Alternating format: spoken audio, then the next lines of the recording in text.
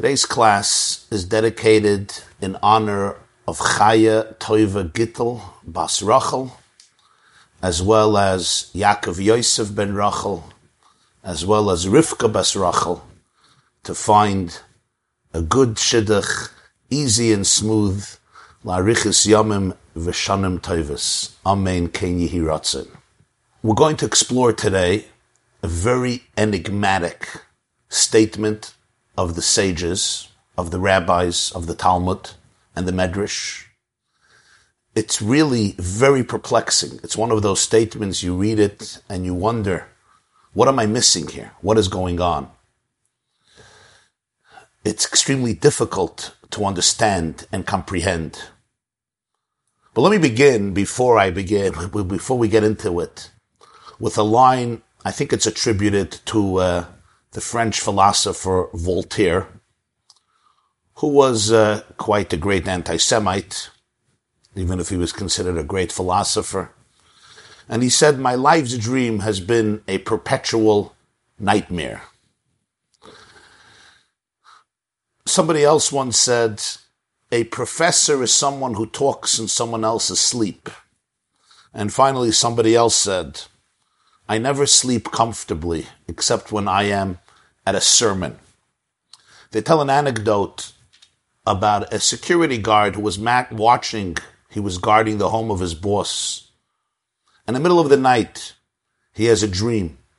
His boss is supposed to get on a plane the next day, and in his dream, unfortunately, something terrible happens to the plane. There's a crash. Nobody survives. So he wakes up. He calls his boss at home, and he says, "Listen, I know this sounds crazy, but I had this devastating, horrible dream. I'm begging you, dear boss, don't take that plane tomorrow." Insanely enough, the boss decides to listen to him and he doesn't take the plane. The next day, unfortunately, there's a tragedy. Something terrible happens to this plane. The relieved boss, whose life was just saved, calls the young man to his office and he gives him a very handsome reward, and then he fires him. Curious why he fired him, he says to his boss, "I don't understand. Why are you dismissing me from my job?" And the boss says, "You were sleeping on the job." This is an introduction to the question I want to raise today. It's the opening of Parshas Korach. Korach, the Levite, the son of Yitzhar, the son of Kohath, the son of Levi, the son of Amram, the cousin of Moshe Rabbeinu, cousin of Aaron, stages a mutiny, a rebellion against Moshe, the leader, and Aaron, his brother, the high priest. It's not just an individual rebellion of Korach. The Torah says he manages to gather 250 leaders of the community, people who are dignified personalities, men of renown. And then there's Dasan and Aviram and Oin ben Pelas. There is really a respectable crowd that stages this rebellion, and their words are very succinct and simple. They gather on Moshe and Aaron and they say, "Rav lachem, it's enough. It's enough of what you have. The whole community is holy. God dwells among everybody. Why do you guys exalt yourself on the congregation of God?" Moshe falls on his face, and then he speaks to Korach and to the entire community that staged this rebellion. And he says, in the morning, God will ascertain and notify if we are just dishonest, if we're basically engaging in nepotism, or we are indeed loyal messengers of the divine. And he asks of them, he challenges them, each of these people who want to replace the position of Aaron the priest, to prepare incense, and they're going to offer burning incense in the sanctuary. And he says, we'll see who God chooses. The person who Hashem chooses, he shall remain holy. And then he says these words, Rav lachem b'nei Levi. Too much for you, sons of Levi. Rav lachem means a lot, an abundance. Like Rav is great, like something that's abundant is Rav, a lot. Rav lachem b'nei Levi, you have too much for you, sons of Levi, which perhaps means you're demanding something that is really beyond what belongs to you. This is beyond your limits. Relax. Okay. One of the methods and one of the tools that have been employed throughout the generations, already from Moshe, to interpret Torah, is what's called Gzeira Shava. Gzeira Shava is one of the 13 formulas, one of the 13 methods employed to interpret Torah. Means we always compare words. When a term is used in one place of Torah, and an identical term, especially if it's unusual, is used in another place in Torah, there is always that idea that there was a copy-paste here situation. Today we can understand it with copy-paste. It's not just the term happened to end up here and happened to end up here. No. The Ribbono Shel Olam, God, copied and pasted, which means the two incidents, even if they seem very remote, are deeply connected. And this is true in halacha. We'll sometimes compare the laws that apply in that case to this case, even though they're two completely different cases, because of a similar term that's used. The Baal HaTurim, Rabbeinu Yaakov Baal HaTurim, often uses this method in his commentary on Chumash. He calls it Mesorah, which means he will search. He will search before Google. He's going to search where this term, where this word expression is used in the whole of Tanakh. He'll say, this word you'll find 4 times, or 3 times, or 2 times, or 5 times, and then he'll show the connection. This is one of the contributions of Rabbeinu Yaakov Baal HaTurim from the 14th and 15th century. We discussed it a few times with different words. In this case, the Medrash Rabbah does this in Parshas Kairach, and the Gemara discusses this in Maseches Saita. And it takes us to a different story. From Numbers, we go to the book of Deuteronomy, the second portion, V'eschanan and Sefer Dvarim. Moshe has been denied at that point the ability to go into the land of Israel, to the land of Canaan. And he opens up Parshas V'eschanan just a few weeks before his death. And he says, I beseeched God to allow me entry into the promised land. Please, let me cross the Jordan and see the good land that is on the other side of the Jordan. The good mountain, Hahara Toiva Halavana and Lebanon. Hashem refuses. And Moshe says these words, Vayisaber Hashem bi lemanchem v'lo shama elai. Vayomer Hashem elai. Rav loch al toisev daber elai oid ba'davar hazeh. God refuses. Hashem gets upset with me because of you, and he does not listen to me. God says to me, this is too much for you. Rav loch, this is too much for you. Do not continue to speak to me further about this matter. Ascend to the top of the mountain, raise your eyes westward, northward, southward, eastward, and see with your eyes the land, because you're not going to cross the Jordan River. Come the sages and say, look, the expression that Moshe used when he spoke to the children of Kairach and his group, Rav lachem b'nei Levi, is an almost identical expression that Hashem uses towards Moshe at the end of his life, Rav Lach. Of course, Moshe is speaking in the plural, Rav Lachem, because he's speaking to a group of people. God is speaking to one person, Moshe, so he says Rav Lach, not Rav Lachem. He's speaking to the individual. And here I quote the Gemara. Says the Gemara in Soita, Daf Yud Gimel Amid Beis, Vayomer Hashem Elai Rav Lach, Amar Reb Levi, Rabbi Levi said, B'Rav Biser, B'Rav Bisruhu. B'Rav Biser Rav Lachem, B'Rav Bisruhu Rav Lach. What comes around goes around, says Rabbi Levi. Moshe used the words Rav to inform Kairach and his group that they must step down from their demands. He used the words Rav lachem b'nei Levi, this is too much for you. And God employed the same term to inform Moshe Rabbeinu that he must not ask any longer to go into the promised land. He must stay behind in the Transjordan, where he will die, and he will remain on Mount Nevoy, where he will be buried, together with the entire generation of Jews who left Egypt, the adults, who all passed away in the desert, including Moshe, including his older brother Aaron, including his older sister Miriam, as discussed in Parshas Chukas, just next week after Parshas Kairach. God uses the same term that Moshe said to Kairach, God uses to Moshe, Rav. Wow. What is this supposed to mean? What is Rabbi Levi in the Talmud Sotah trying to teach us? What's the message he's trying to convey? Was Moshe right? Was Moshe wrong? Is this a critique of Moshe? Is this just a random observation? It's obviously not a random observation. There's some meaningful observation. What is the observation Rabbi Levi is saying? In Sotah and Talmud, it's debatable, it's ambiguous, and I'm soon going to offer a suggestion. But I want to quote this teaching in Medrash. There, it's very explicit. In Medrash Rabbah Parshas Kairach, the Medrash says as follows.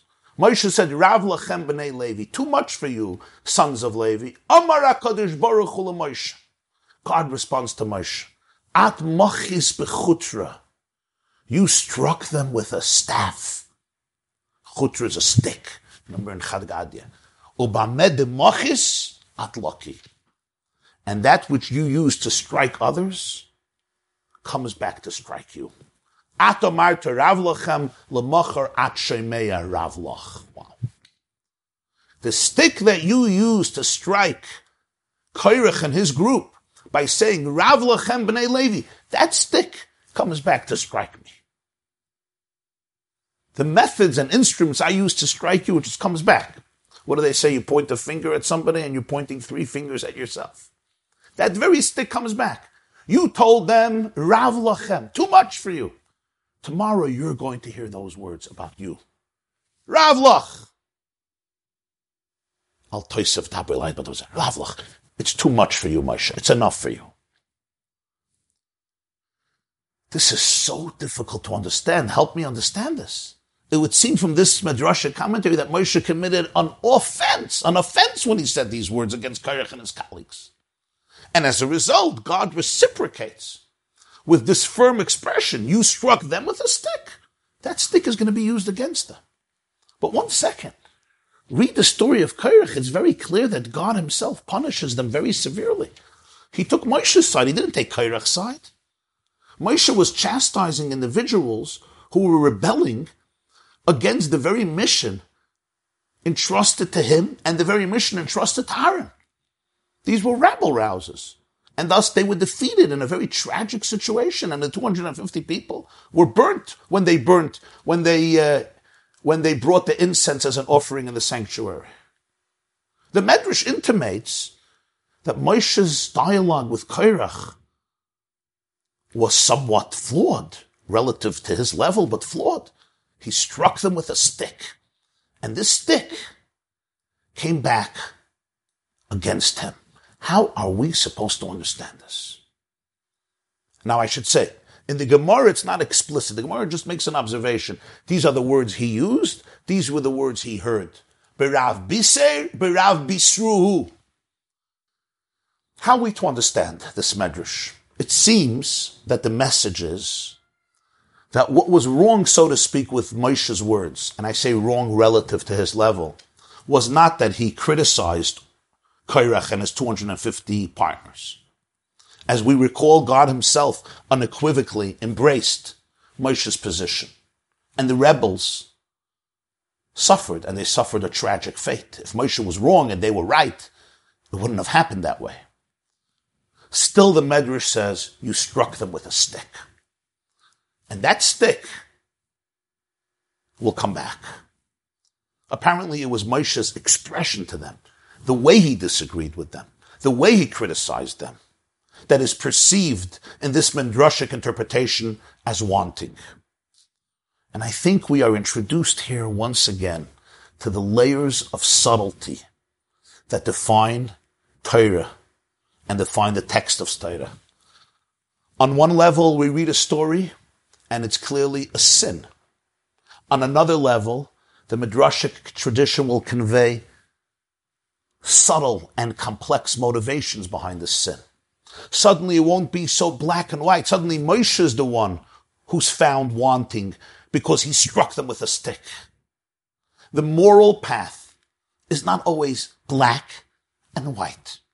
There are so many more subtleties. The Kotzker Rebbe once remarked, the Kotzker, great Rebbe of Kotzk, Rabbi Menachem Mendel Morgenstern, he remarked to a very self-righteous individual, and he said, from the sins of the Jews in the desert, the Almighty constructed His blueprint for life, His Torah. From your mitzvahs, a Torah will not be composed. You see, the Jews who staged the mutiny against Moshe and against Aaron, that mutiny, that rebellion, even though it was wrong, but what we are seeing here is, it wasn't just about an egocentric tyrant and dictator who manipulates people simply to garner power, prestige, and influence. Rather, behind their unjustified rebellion, as unjustified and inappropriate as it was, lay a dream, a noble dream. These individuals yearned to be elevated to the spiritual level of Aaron, to experience, like the high priest of Israel, intimacy with the divine. Moshe clearly tells it to them. Rashi says, Moshe says, what should I tell you? In pagan religions, there's many gods and many priests and many modes of service. He says, we have one God, one Torah, one ark, one altar, one temple, and one high priest. He says, you want to be a high priest? I also want it. Wow. Those are powerful. I also want it. Apparently, they crave to transcend the limits of their identities and become spiritual giants. At least it's one way of reading the story. The rebellion was a mistake, but the passion behind it was noble. They wished to break out of their borders, the borders of their body, the borders of their psyches, and enter into a metaphysical promised land of holiness.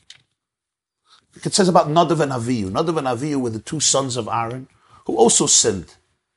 They also brought incense as an offering. They were not instructed to do so. A fire came out and consumed them. And the Ohr HaChaim, Rabbeinu Chaim ben Attar, the 18th century great mystic from Morocco and then Jerusalem, known as the Ohr HaChaim, he passed away in Tesvav Tammuz, Tov Kuf.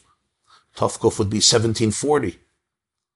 He has an expression at the beginning of Acharei Mos that they kissed the divine. Nadav and Avihu kissed the divine. Moshe was swift to condemn not only their mutiny, but also the dream that birthed it. Rav lachem b'nei Levi, this is too much for you, children of Levi, he exclaimed. Your imagination must have limits. You have to recognize who you are and not dream of possibilities beyond your capabilities. But Moshe also had a dream that could not be realized. Moshe yearned to enter into a promised land, and it was not the falafel and the lafa and the tchina that Moshe craved that so attracted him. It was the holiness of the land that he yearned to experience. Just like Korach's colleagues, he too had a very noble dream, but one that reality would not materialize, would not realize. Because of the destiny of mankind and God's mysterious plans in history, it was not possible for Moshe to enter the land. He can bring his people to the border of the land. He can see the land, but he cannot cross the actual border. The synergy between Moshe and the land, writes the Arizal, would prove to be too powerful, eliminating all possibility for failure and distortion, and therefore eliminate all possibility for growth that comes from failure. The grand plan of history could not allow Moshe to come into his land. His dream cannot come into fruition. The borders that Moshe imposed upon others were imposed upon him around 40 years later. He told Korach's people, Rav lachem b'nei Levi, too much dreaming.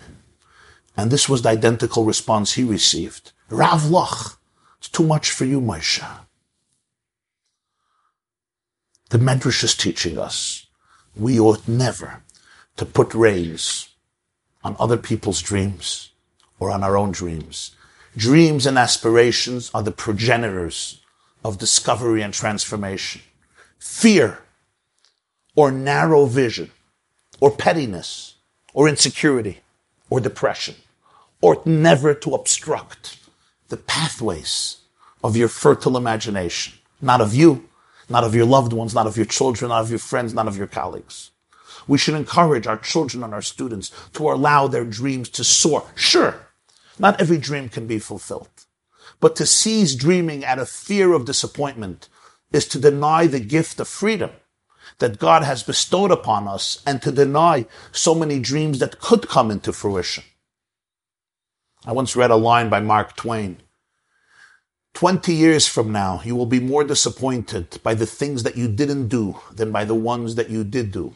So throw off the bowline, sail away from the safe harbor, catch the trade winds in your sails, explore, dream, discover. I once read something that was really very moving. Dr. Judah Folkman keeps a reproduction of a 1903,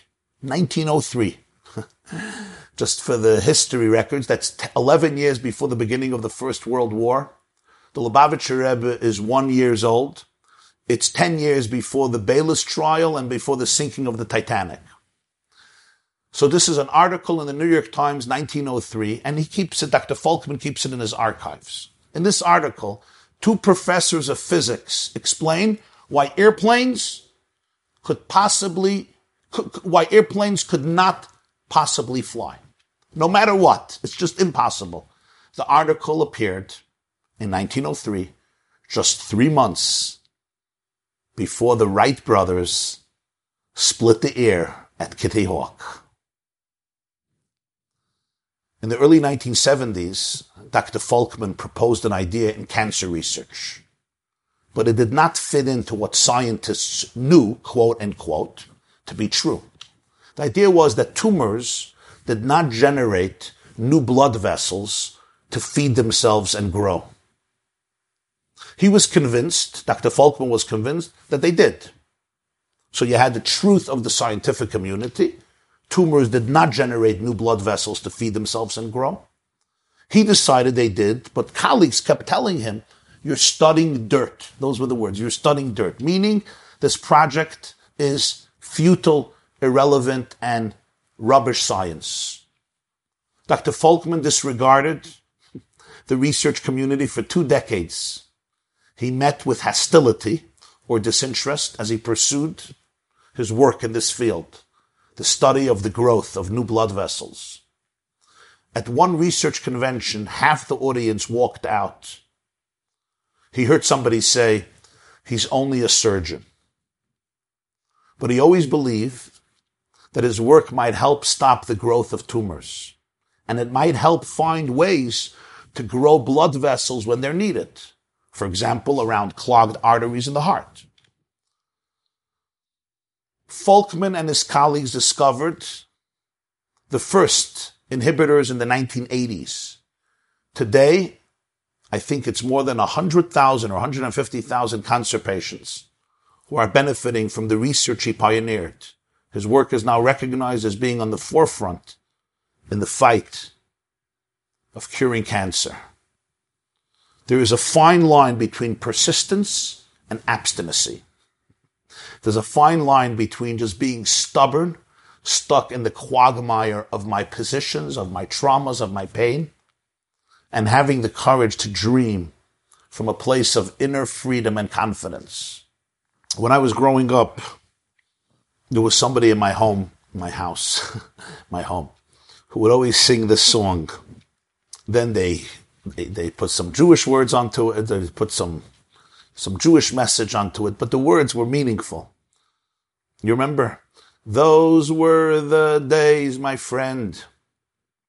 We thought they'd never end. We'd sing and dance forever and a day. We'd live the life we choose. We'd fight and never lose. For we were young and sure to have our way. La la la la la la la la la la. Na na na na na na na na na. Hashem Melech, Hashem Mawalach, Hashem Yimlach Li'olam Va'ed. But the song continues, then the busy years went rushing by us. We lost our starry notions on the way. When we're young, we all dream. We all have some of those starry notions. Most of us can remember that as children, we had that window in the house. You remember that window that you gazed out of for hours when you came home from school? You remember that plant in the garden, the tree in the forest, the bench in the park, the brook in your vicinity, where you could stand for hours and just stare and dream. You dreamt of a pure, innocent, wholesome life. This is before DS, before video games. You sat on that tree, you looked at the sky, and you dreamt. You just dreamt. You allowed your imagination to fly. No inhibitions, no boundaries. Many of us once owned powerful dreams to reach the heavens in our own way and beyond. It may have been the dream of a blissful marriage, of a warm, open, and magnificently beautiful home, of an amazing career, of a special relationship with friends, of a special relationship with your children, with your siblings, with your mom, with your dad, with God, of making a special difference in people's lives, in your own life, or of just living a life of truth, of honesty, of authenticity, of inner calmness, serenity, tranquility, no pettiness, no resentment, no politics, no animosity. You remember? You remember? But at some point in life, isn't there somebody who tells us, Rav Loch, too much dreaming. Come on, open your eyes and put one leg, one foot before the other and just do what you have to do. They cut down the dream. They lower the expectations. Just survive. Pay your bills. And if you can enjoy Sunday football, don't ask for more. You can pay your bills, you can pay tuition, you can cover a mortgage, you're already ahead of many others. Sometimes we ourselves tell ourselves those words, Rav Loch. These are harsh words. Rav Loch, too much for you. Just be a good person. Just be a simple person. They come in many different ways, these words. They're manifested in so many different expressions. It may have been the death of a mother or the death of a father at a young age, bringing to an abrupt end the nurturing, the security, the sense of safety that a child so desperately needs from parents. It may have been another form of pain, abuse, virtual, emotional, sexual, or any other loss that you experienced during your life. It may have been neglect.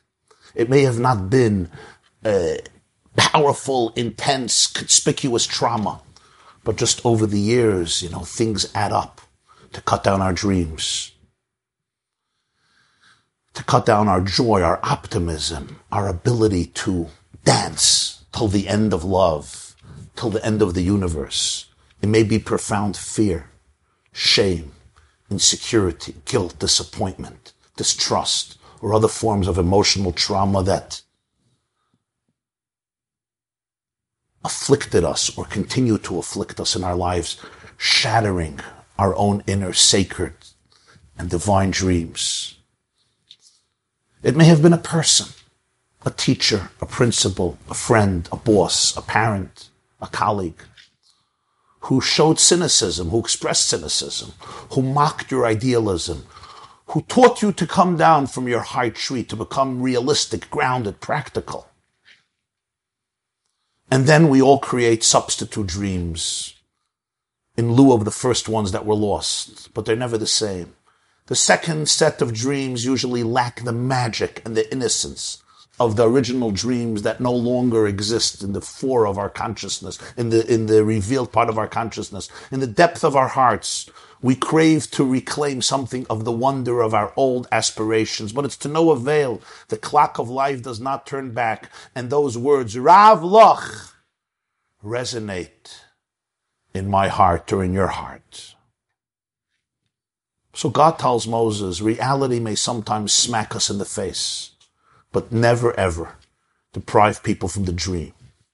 Never stop dreaming yourself. And never cut down the dream of somebody else.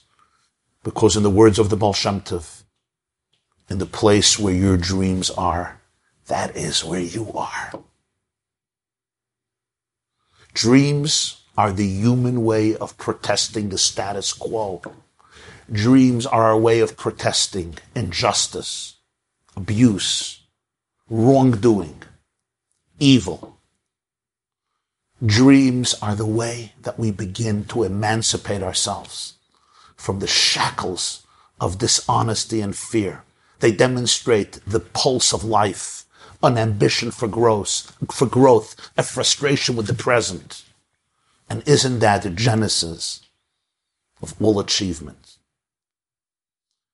To quote good old late Ted Kennedy, after he lost the campaign for nomination as the Democratic presidential candidate against Jimmy Carter. This was at the Democratic Convention in New York City, August 12, 1980. Said Ted Kennedy, for all those whose cares have been our concern, the work goes on, the cause endures, the hope still lives, and the dream shall never die. A Jew once came to the Panovich Rav, the great Rabbi Yosef Shloime Kahanman Zeichet Tzadik Livracha, who was a Rav in Panovich in Litin, Lithuania, lost his family in the Holocaust, came to Eretz Yisrael, rebuilt a family, married, rebuilt a family, and built so many great institutions in the city of Bnei Brak and beyond. He was a very ambitious and great man. And somebody once was listening to him about his dreams and ambitions, and he said, Panovich Rav, ir chalamt, you're dreaming. It's like you tell somebody you're dreaming. And he looked and he smiled and he said, Emes, aber ich chalem nicht mitten Schlaf. It's true, I'm dreaming, but it's not during my sleep. I'm dreaming while I'm awake. And to dream when you're awake is critical, is vital, it's important. Now there's a delicate balance here. What about the frustration? What about the fact that I can't fulfill these dreams? What if these dreams are just completely unrealistic? Shouldn't we be thankful to those who schlep us down and say, hey, you're dreaming. You're going to be frustrated. You're going to be disappointed. Aren't they really saving us? Isn't there really another side to the picture? Sure, Rabbi Why, it's nice to dream and dream. I'm going to reach the heavens and I'm going to change the whole world. But as a day passes and a week passes and a year passes and I'm just trying to struggle for survival, shouldn't there be a kind person who says, Ravlach, relax, calm down. You're asking for too much.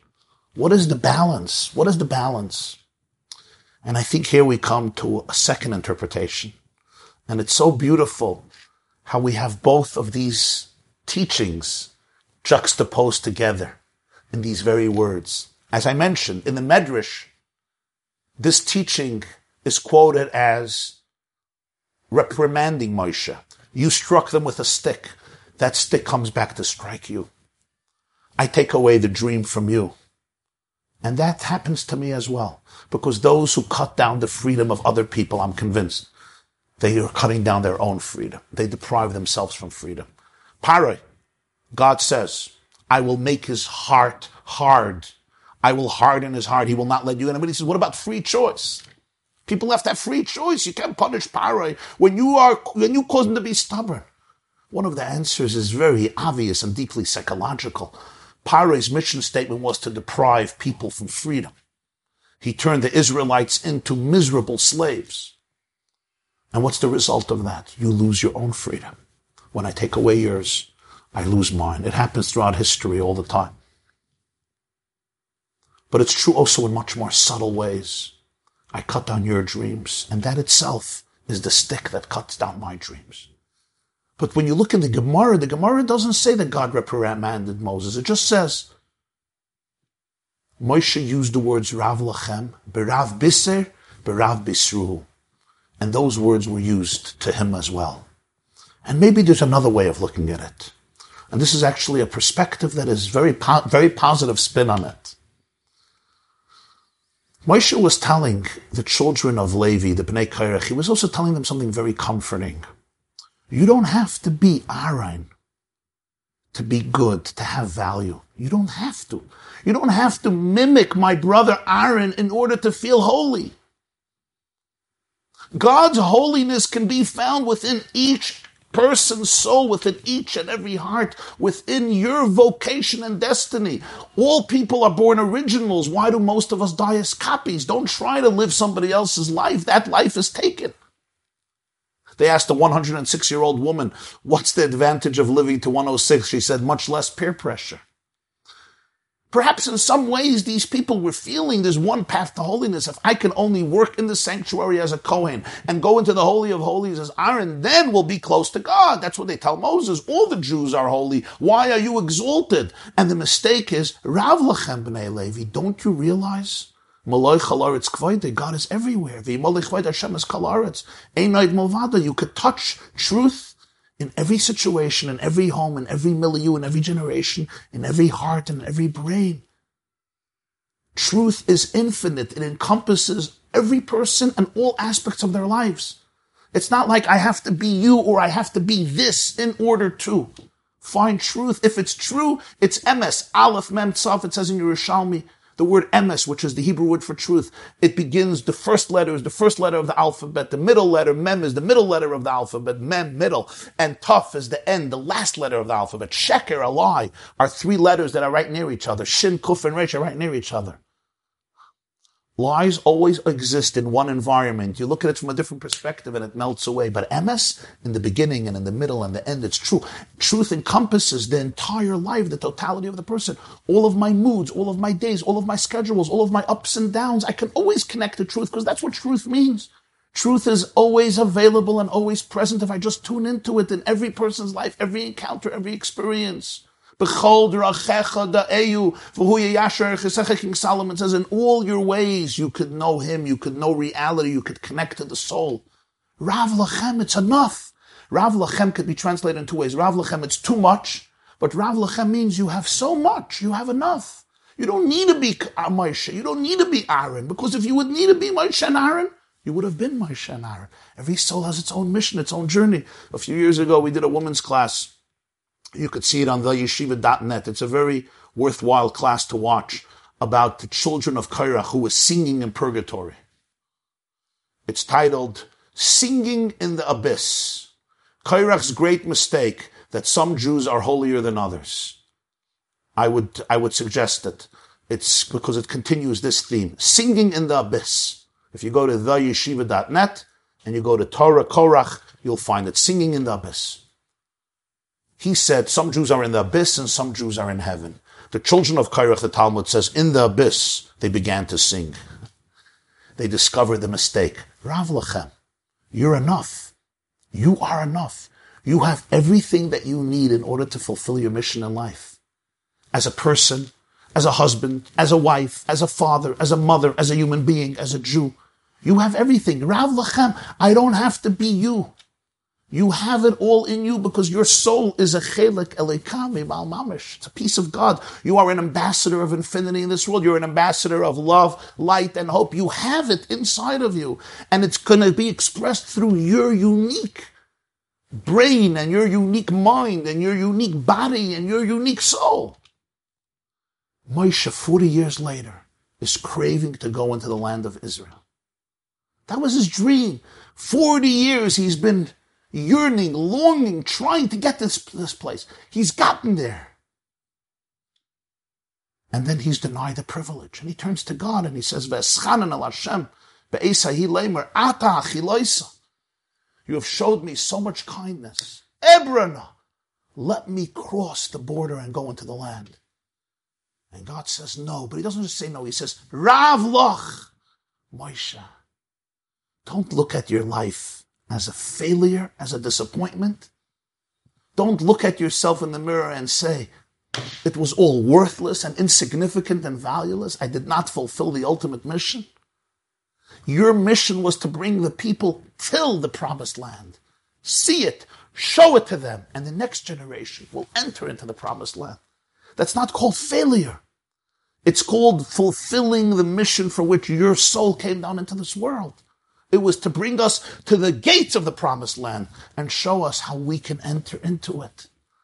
That's not called failure. So many of us, we try our whole life to achieve certain goals, certain dreams. We want to enter into the promised land. In the last moment, you feel it's snatched away from you. Whatever that promised land means for you. And you look in the mirror and you say, what a loser, what a failure. Those voices, conscious or unconscious, that delegitimize you. Can you hear God telling you, Ravlach, it's enough. It's enough.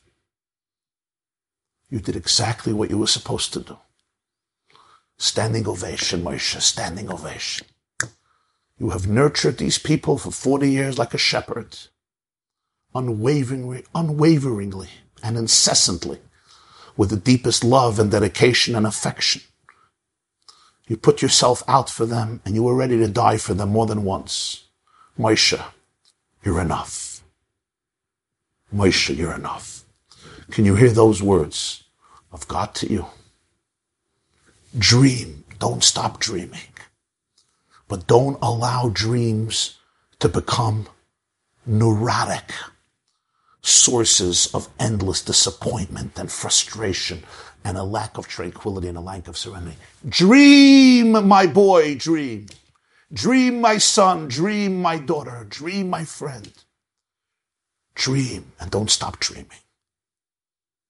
Dreams, as we said, mirror the pulsating vibrancy of life. Don't say to others and to other people, Ravlach in the sense, too much, stop dreaming. Just lower your expectations. You're not changing anything. Don't do that to yourself, don't do that to others. But then can you also look at yourself and say, Ravlach, today I had the opportunity to live life to the fullest, according to my capabilities. I used my tools to serve my God, to serve my homeland, to serve my people, to serve my loved ones, to be an ambassador of love and truth and hope and light and wisdom and authenticity and redemption. Celebrate it and continue to dream. Thank you very much. We'll take some questions. I have a question. Yes. So what I'm understanding is it's like dreaming with 2 feet on the ground. So if your dreams don't happen, so for example, I just encountered somebody who had these great dreams for her children. You know, she has, sorry if it's noisy, she has, you know, a bunch of children and she expected them all to turn out a certain way. That was her dream. Of course, she should have that dream. They're all going to be amazing. And then she like vulnerably put it out there. Like, I realized that my children were not going to be cookie cutters. And meanwhile, like, so it's so sad to see the disappointment in her psyche that her kids didn't turn out the way she wanted to them. But then again, so that's hard on the children that their mother's dreams were crushed. Yet, do you take away that dream from a mother? Great question. Wow. Great question. A mother dreams that her children should turn out to be a certain way, and those dreams are shattered. The children feel the disappointment on the face of their mother.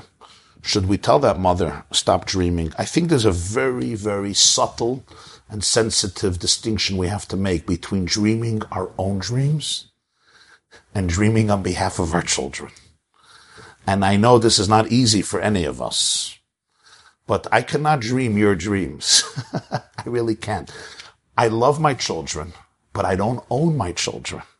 And I can't own my children's dreams. I can't. Yes, they're little, they're cute. We brought them to the world, we raised them, we nurtured them. But they don't belong to us. They have their own souls, their own unique virtues, and their own unique challenges. Sometimes we contribute to those challenges. Sometimes it's really not about us. And we have to respect that.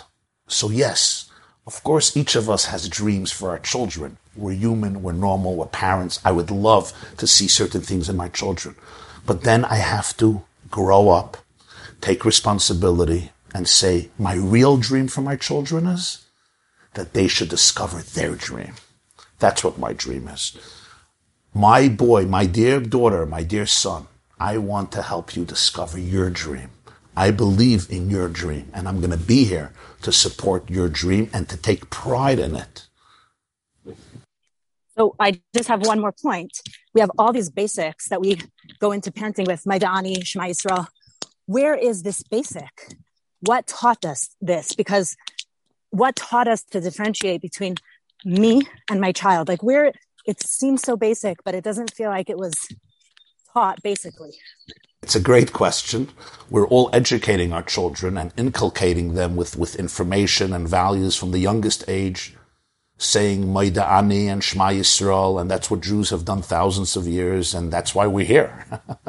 We're here because of the mitzvah of education. V'higada levincha, tell your child. Absolutely. But that's the idea. The idea is if you believe, and we believe, Jews embrace the values of Torah as the most sacred, healthy values in life, physically, psychologically, emotionally, spiritually, for this world, for the next world. So just like we nurse our children and we give them the oxygen they need and the home they need and the love they need and the food they need and the nutrition they need and the shelter they need and the security they need, I want to give them the values that will help them most to be able to dream the best dreams, to be able to become the best people possible. Let's look at certain facts. We have certain perspectives and values that many of us hold dear because these values were held dear by thousands of years of our ancestors, with all their dysfunctionality and with all of their challenges, but their resilience and their faith and their fortitude and their wisdom and their spirituality and their emunah and their connection to Torah is why there's an amazing Jewish people today and amazing Jewish families today. So of course I want to give that gift to my child, and I want to give that gift with my heart and my soul. But I'm giving that gift to my child as something that ultimately will become his or her. It's not a form of ownership and control. It's I'm here to polish your diamond, and I'm going to give you as a diamond everything I know to be wonderful and blessing and a blessing and true. And I hope and pray that you will be able to take this and utilize it in the most effective way to be able to fulfill your mission. And as that journey continues, we all know that there are setbacks and there are mistakes and there are failures and there are disappointments, but the connection should never cease, as we often speak about. And not only that, I have to be able to take pride in where my child is and appreciate their efforts and appreciate their struggles and appreciate where they are. And this is not easy. This is emotionally heart-wrenching. Okay, this is not a lecture I'm giving now, a sermon. This is emotionally challenging for so many people. I think for many of us, maybe not for all of us, but for many of us, to be able to have that delicate balance, really letting go and realizing these are God's children. And yes, of course, I cherish Torah and I want my kids to hold on to Torah for the rest of their life. Well, but let's go one step further. They have Torah in the essence of their soul. I didn't create my child to be Jewish. My child is a Jew. My child has his or her eternal relationship with God, irrelevant of his illustrious mother or her illustrious mother and father. That's a very, very deep relationship. It's their own relationship. And I crave and I hope and yearn to help them in that journey, to help them in that relationship. But ultimately, the dream belongs to them, not to me. Could I say something? Sure. Yeah. I think what Dina said most critically is the disappointment that the children feel, and how do we avoid that while still having dreams, right? And giving our children an image of what's possible for them. So I was thinking as she was speaking, maybe the idea is that we have the dream, but we open our minds and our hearts and open the circle to widen the possibility of how that dream could be expressed beyond our own set ideas, and allow that to be in the child space. Not what we imagine how it should be expressed. We want all the good things for our kids, but to be more open and widen the circle of what that potentially could look like and not be stuck on a limited way of that being expressed. Maybe that's how we hold on to the dream, but avoid severe disappointment. Because if we have a very narrow frame of what that dream could look like, inevitably we probably will be disappointed because our children are not us. They could be like us, they could have some of us, but they're not us, and their journeys are not ours. So maybe that's how we hold on to both. Beautiful. Thank you. May I say something, please? Yeah, you could say. Thank you, Rabbi YY. So, like, when I listen to this, I'm so grateful that so many of my dreams growing up did not manifest. Because, like, for example, when I was younger, I wanted to be famous. Not even in a bad famous way, but that's unrealistic. I know that's not necessarily in line with Torah. At the same time, my parents, I had unrealistic dreams, but I did have people that like planted seeds along the way telling me, you're not going to really make money that way, or, blah, blah, blah. And so I had to go on my own journey and experience so many different things. And then that helped me change my dreams and rehone like what I thought I needed in life.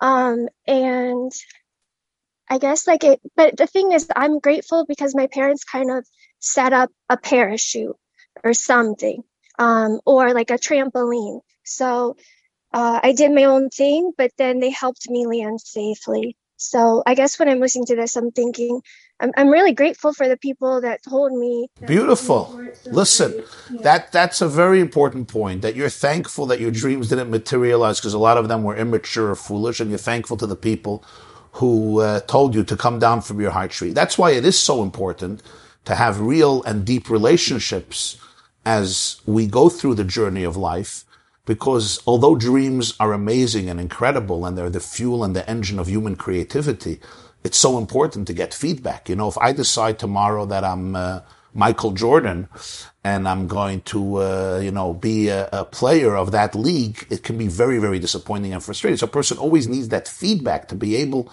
to understand that your dreams are about who you are and what you're capable of becoming and what your unique mission is, and to be responsible and to be moral, etc. So that's extremely important, obviously.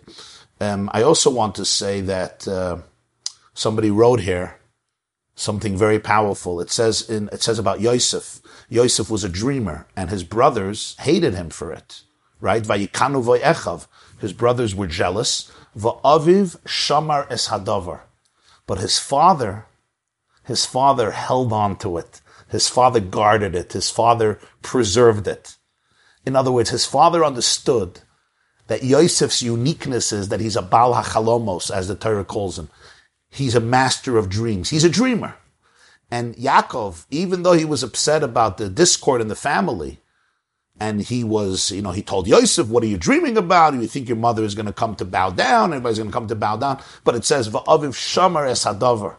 He kept those dreams alive. He believed in his son's dreaming powers. Now, I want to show you something interesting. How many people in Chumash dream? In the beginning of Chumash, you have very few dreams. You have a dream of Avimelech. Avimelech has a dream. You have a dream of Lavan. You have a dream of Yaakov. Okay, there are a few dreams. But then Yosef starts dreaming in Parshas Vayeshev.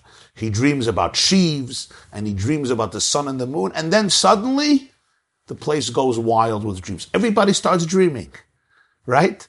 The butler is dreaming, and the baker is dreaming, and Pare has one dream, and Pare has another dream, and everyone is busy interpreting the dreams. Suddenly, the paradigm of reality is dreaming. Why? Because Yosef, that was Yosef's power.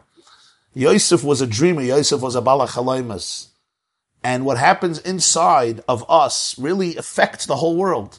So Yosef's dreams starts creating a ripple effect of many dreams. And listen, his dreams come true. It says in Pirkei Avos, Hakina v'hataiva v'hakavod moitziin es ha'adam min ha'olam.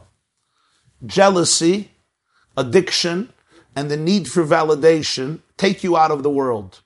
So somebody writes here, It should have said, they kill you. Mace. Kina taiva kavod mimisin. What does it mean it takes you out of the world? It doesn't mean you die. It takes you out of the world, meaning God created you as an individual, with an individual mission, with an individual purpose, with your unique DNA sequence. If I am busy being jealous of you, or craving something or somebody else, or needing your validation, then Maitzianas Adam in the Olam.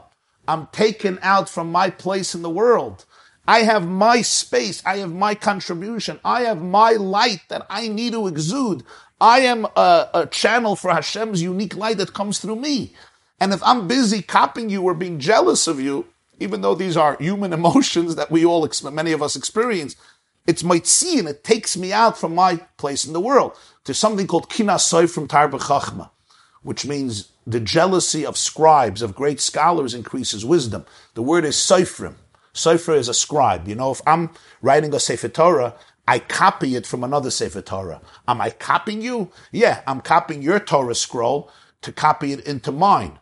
If I'm a sage and if I want to be a sage and I see great wisdom in somebody, I'm going to copy it into my life, if possible. Kina Soifrim, if you're like a scribe, if I take your wisdom and I make it mine, that will increase wisdom. But if I'm just busy being jealous of you, trying to mimic you, then I'm taking myself out of the world. Somebody asked, beautiful, thank you to Pshia. As a parent, I was told, love, love, love, love, love, more love. As difficult as it might be, you cannot expect. They know what you would like of them. Trust me. They sense it. They sense it and you could never hide it. But never think, I love, they will do what you want. I used to think if I love them, they'll do whatever I want. Really, they know that I'm disappointed anyway. This is a lot of inner work of us parents. This is a lot of inner work to be able to say and really respect my child's journey and really be able to take pride in where that child is unconditionally. Really not just say I love them and I'm going to nurture them in the abyss, but really take pride of them in them. Be able to say, like Hashem says about the Jewish people, Neitzer matai, maise yadai lehispoyer. Each of them is a branch of my plant. It's the work of my hands in which I boast. Do you have that ability? We have to work on it. Sometimes it's the journey of the parents, much more of the children. I say that today most of education is educating yourself. It's really educating yourself. It's really reaching a very deep place of maturity and spirituality and closeness to God and honesty and dealing with my own traumas and not projecting my traumas on my children and praying and just being there, showing up with my full heart. And then a lot of good things happen. They don't always happen the way we expect them to happen, but they happen. But listen, this is, we're all in the same boat. These are very important questions. I'm not sure there's one answer for everybody and everything. There's obviously not. It's a journey of a lot of self-discovery and a lot of self-scrutiny and honesty in ways that our parents and grandparents maybe didn't have to do or couldn't do or had really different journeys and different challenges. Every generation has its own unique calling, and certainly in our generation, this is one of them. We see the explosion of anxiety everywhere, especially among the youth. And it's going to be teaching us a lot of things, but we have to remain humble and vulnerable, I think. Very, very vulnerable. Remain vulnerable and you'll learn a lot of things. Next question. Beautiful questions. Thank you, everybody. Very enriching.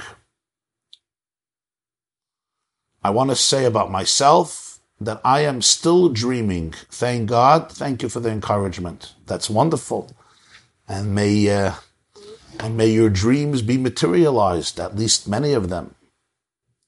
Next question. What if you have a lot of love and you have a lot of support, but the voice of Ravloch is coming from within? It's like the imposture syndrome. Good question. Good question. So the imposter syndrome was coined in 1978 by two psychologists. And basically what they found over the years is that I think 70%, this is what I read, that 70% of people, especially talented people who are givers, movers and shakers, suffer from it at one point or another. That's a crazy statistic. It's basically, I look in the mirror and I feel I'm unworthy, I'm really a failure, I'm a thug, I'm a thief, I'm stealing other people's materials, I'm fooling the world. And one day somebody is going to point it out. Somebody is going to send out a message, a WhatsApp clip, proving the truth of who I am. Imposter syndrome looks different. Sometimes it has different appearances. Sometimes it's focused more on other people. They're going to find out about me. Sometimes it's focused on me. And then there is the idea of, who am I to do this? You know, who do I think I am to do this?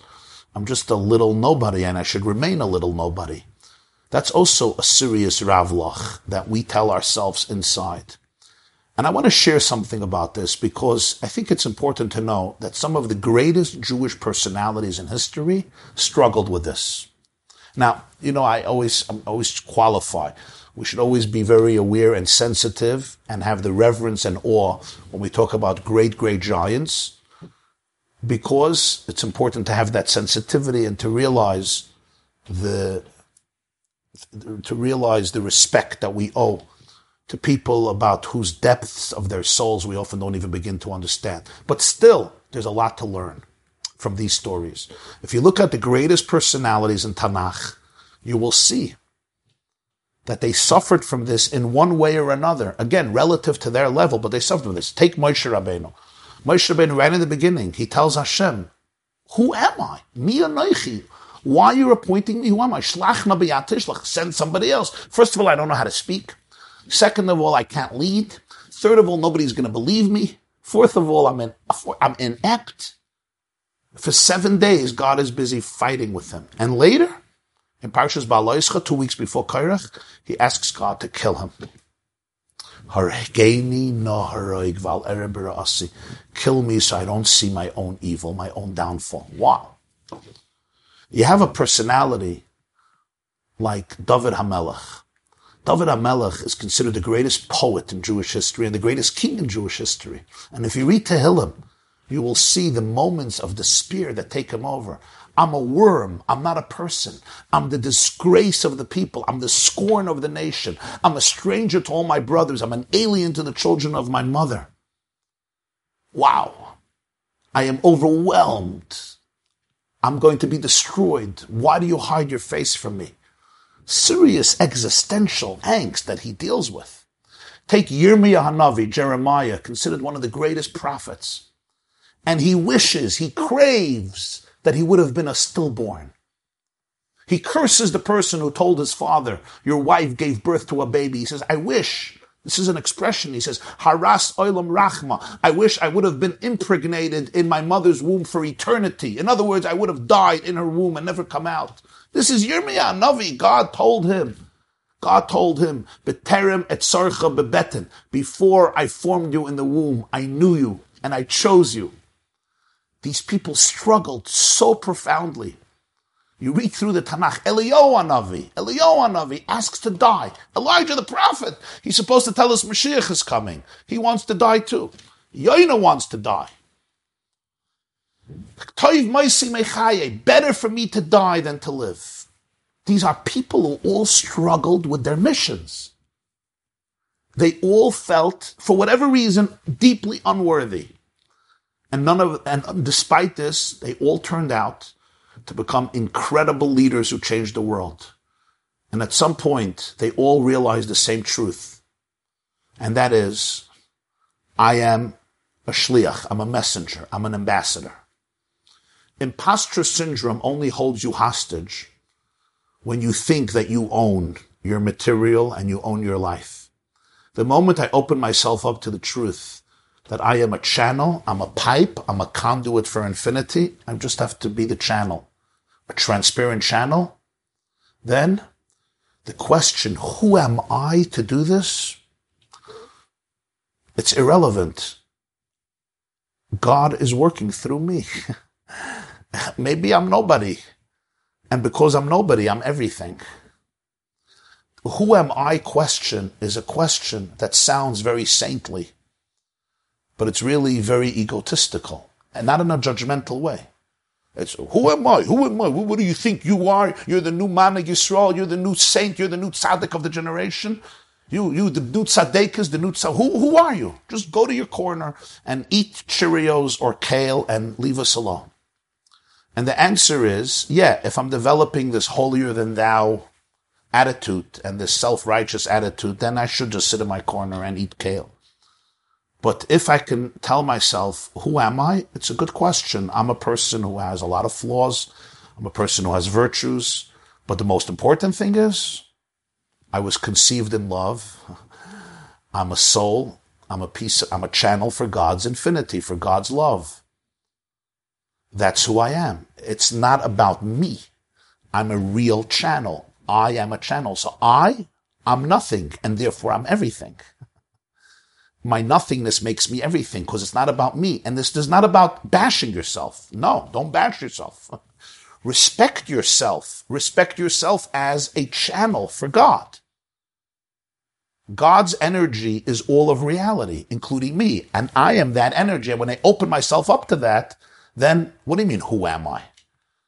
Who am I? I'm a child of Hashem. I'm a channel for Hashem. I'm an ambassador of infinity. That's who I am. Now again, this is a very subtle distinction between arrogance and humility. This is not about arrogance at all. A person could be extremely vulnerable, but that's what all of these leaders realized. And it changed everything. Question: how can I practically lower my expectations for dreams in my child and give them the space to dream their own and fully support it? I think it's really about going into a very silent and confident place and realizing my child is not here to give me nachas.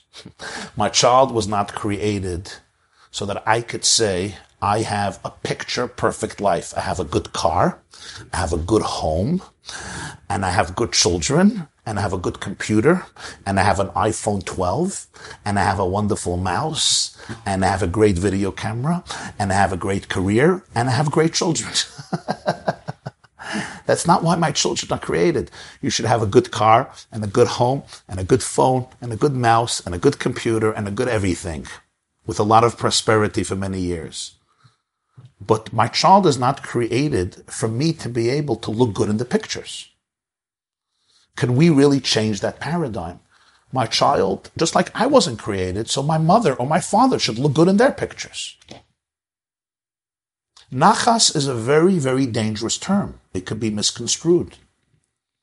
Nachas is not about me, it's about my child. When you say your child should give you nachas, we think it means your child was created to give you nachas, right? And you define what that nachas is. That's not what it means. Your child should give you nachas means serenity. Your child should always give you serenity. Nachas means serenity. Nach, noyach, menucha, nachas. The Baal Shem Tov was born in the year Nachas, Tov Nun Ches, 1698. Hey Allah from Tov Nun Ches. Did you know that Baal Shem Tov was born in the year of Nachas? Why? Because he taught Jews how to be relaxed. Your children should always be a source of relaxation for you, knowing that you're doing the best you can, and they're God's children, and all you want to do is cheer them on, give them the 4 S's, safe, secure, seen, and soothed. Be able to create a space where they know that they're safe with you, they can share with you, you will not judge them, you validate them, you listen to them, you're completely focused into where they are, and you want to create a space for them to feel comfortable. You don't need their validation, but they need your deep, deep respect and validation. And when I can do that, it's really not about me dreaming your dream. I want to tune into where you are, what your needs are, what your goals are, what your capabilities are, and help you achieve them. This is a paradigm shift I think we have to make. What if your thoughts aren't so nice and you're working on improving your thoughts and your actions? People think you're nice, but you know you're selfish and you're not nice and you're just acting. Is it true that by doing things, your thoughts will change? I feel that nobody really knows me, and I struggle with this very often. You need 1 or 2, 3 people with whom you're honest with. And you could tell them about how you feel about people, whether it's a good friend, a confidant, a professional, a therapist, a coach, a rabbi, a rebbitzin, somebody you could trust, 1 person or 2 people or 3 people, somebody who's wise, and you could share with them all of your emotions. You could share with them how you feel about people and your selfishness. But let me tell you the bottom line. Kindness ultimately is about helping people. I may feel it, I may not feel it. It's great to feel it, but that's not what kindness is. You know, somebody tells me, I really feel like I want to do you a favor. I feel like it. So I said, could you do it? No, I can't do it now. Somebody else will just do it, but they're not feeling it. Of course, we want our emotions to be synchronized with our actions, but that's life's work. That's fine. My wife asks me to do something. I may want to go to sleep. I may want to tune out. I may want to explode. I may want to implode. Okay. I'm a person. I have flaws. I have my stuff. Okay. So have compassion for your emotions. Give them their space. You need to speak to them you need to speak about them to somebody, speak about them to somebody, but then do the right thing. We can always choose our values, even when our emotions are not agreeable. That's fine. It's not called hypocritical. It's called being human. That's the greatness of being a human being. So you don't have to put yourself down. If these are really intense emotions, you need somebody to talk to them about and figure out, maybe you're afraid of people. Maybe you've been traumatized by people. You know, narcissism, you're calling yourself a narcissist. I don't know that you're a narcissist, but fine. Let's say you are. If you call yourself a narcissist, you usually have a little hold on your narcissism. The real narcissists I know don't know it. So that you're already in a much better space. But generally, real narcissists are usually people who are the most insecure. They have no space they could call their own, and therefore they need to own the whole world. They can't make space for another person because that's suicide. I so feel I don't exist. I need to exist here and here and here. Every conversation has to be about me, and everybody ultimately has to revolve around me. It's the most pathetic form of insecurity. So just realize this. You know, selfishness is also a defense. Everything that comes from the Yetzer Hara is a defense. The Tanya says that the Yetzer Hara is called klipa. Klipa means a shell. In English, it means today defenses. Everything your Yetzer Hara craves for is a defense against my truth. Yeah, addiction to food, addiction to alcohol, addiction to immodesty, addiction to certain websites, addiction, what do they call it? Screen addiction, phone addiction. All these Yetzer Haras in the world are all cover-ups. They are defenses I construct because I don't want to face who I really am. Holiness is about transparency, openness, always. So face it and you'll grow. Good questions, everybody. Good questions. You're making me think, which is sometimes a good thing. Not always, but sometimes. A lot of questions. Next question. I think there's a big difference between perseverance and stubbornness. Yes, they're synonyms, but they're very different. Very different. When you disagree with the goal of the person holding steadfast, you call it stubborn. If you agree with his goal, you call it perseverance. Same conduct, same thing. It's all about perspective. If I like what you believe in, you are a person who perseveres. If I think what you believe in is foolish, I call you a stubborn person. It's all about a subjective perspective. Yeah. In yeshiva, I remember somebody once told me, he said, if this guy, he said, wouldn't have money, they would call him a meshugana. Now he's worth $1 billion, they call him eccentric. You're right. We disagree with people, we say they're stubborn. We agree with them, we say they persevere. But it's really a question I have to ask myself. Am I being stubborn or am I persevering? It's a very big difference. Stubbornness is a weakness. It's not a real value. I'm afraid. I'm stubborn because I'm afraid to compromise. It's coming from from cover-ups. Again, it's coming from a place of defenses. I'm trying to defend myself, so I have to be stubborn. Why am I stubborn? I'm stubborn because I feel you're going to control me, you're going to abuse me. It's coming from a place of weakness, from a place of meekness, and I have to examine what that's about. All stubborn people, they're afraid to give in, they're afraid to compromise, and it's a terrible, terrible setback. Perseverance is very different. Perseverance is, I'm not afraid to compromise. I'm happy to compromise. But if I think I have a cure for cancer, and if I think I can help illuminate and brighten the lives of individuals, I'm not going to be quiet. If I see abuse happening in my midst, if I see men who are tormenting their wives and not giving them a get, for example, right? So all the bullies can bully me and do whatever they want. It's irrelevant because truth prevails.